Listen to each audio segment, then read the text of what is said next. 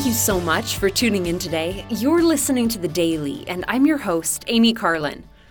I was reading in my scriptures the other night, and I had an interesting thought. In 1 Nephi 12:17, it says, "And the mists of darkness are the temptations of the devil, which blindeth the eyes, and hardeneth the hearts of the children of men, and leadeth them away into broad roads, that they perish and are lost."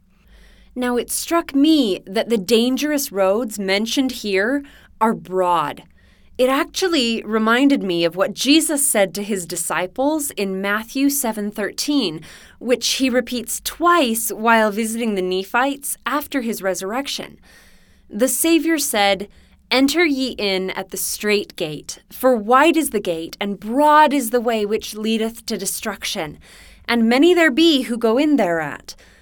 Because strait is the gate, and narrow is the way which leadeth unto life, and few there be that find it." These verses specify that there are many ways we can be deceived. As Elder Sterling W. Sill wrote in July 1980, "No one ever leaves the success highway at right angles.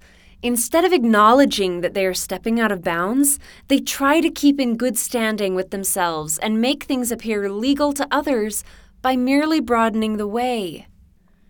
This narrow road concept, with the exact meaning that Jesus attached to it in a spiritual sense, is also important for reaching high objectives in every other area of pursuit, whether it be intellectual, social, physical, or financial. The road to every success and every happiness is narrow.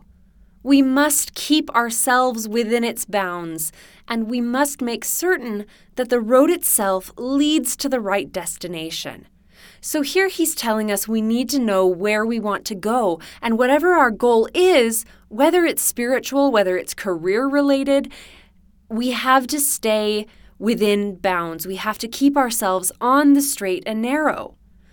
The broad roads mentioned in the scriptures sound like they could be some of the places where we find fleeting joy in our works for a season, as Jesus mentions in 3 Nephi 27. But we must remember to maintain an eternal perspective.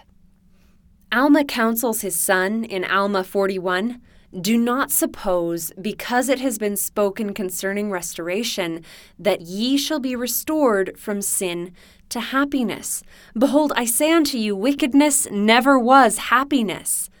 If we're not on the straight and narrow, we can't expect to reach our destination, whatever that destination is. Finding happiness in what we know to be wrong doesn't mean the wrongs we are doing are suddenly acceptable in the sight of God.